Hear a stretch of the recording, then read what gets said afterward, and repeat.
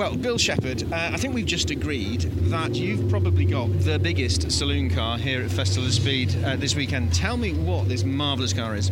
Okay, this is a 1963 Ford Galaxy. It's one of the 4 lightweight Galaxies that Ford had made in North Carolina by Holman Moody in 1962-63 and shipped to the UK for the 63 season. And started the American V8 invasion of British saloon cars. Wow! Now, not only a big lump in the front, obviously, but just the whole bodywork of these things. American cars at the beginning, they make a huge statement, don't they? This is what's called a full-size car. It's a family car. We can get 6 in this. It's just looking into, well, yeah, if you had all the seats in, it's a Absolutely. It's got a 427 7-litre front-mounted engine.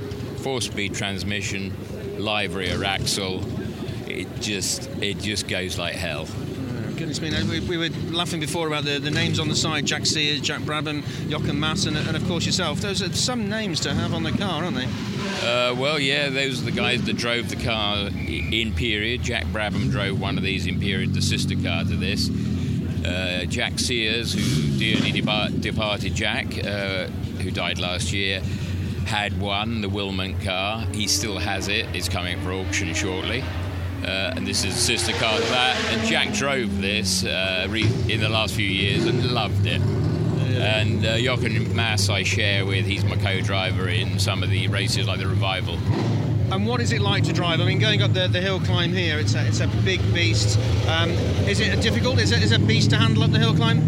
It's relatively comfortable. It's a bit like driving a bungalow up the hill. It's a big car. There's no line. Basically, you just follow the track because that's what it fills it. What's good is if you're racing it, no one ever gets past it because it fills the track.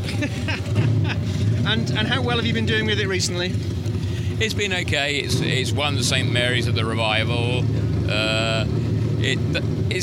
I don't get it out enough, as the wife says.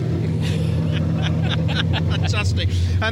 Great to see this at the Festival of Speed, and just looking around the assembly areas for each of the runs up the hill.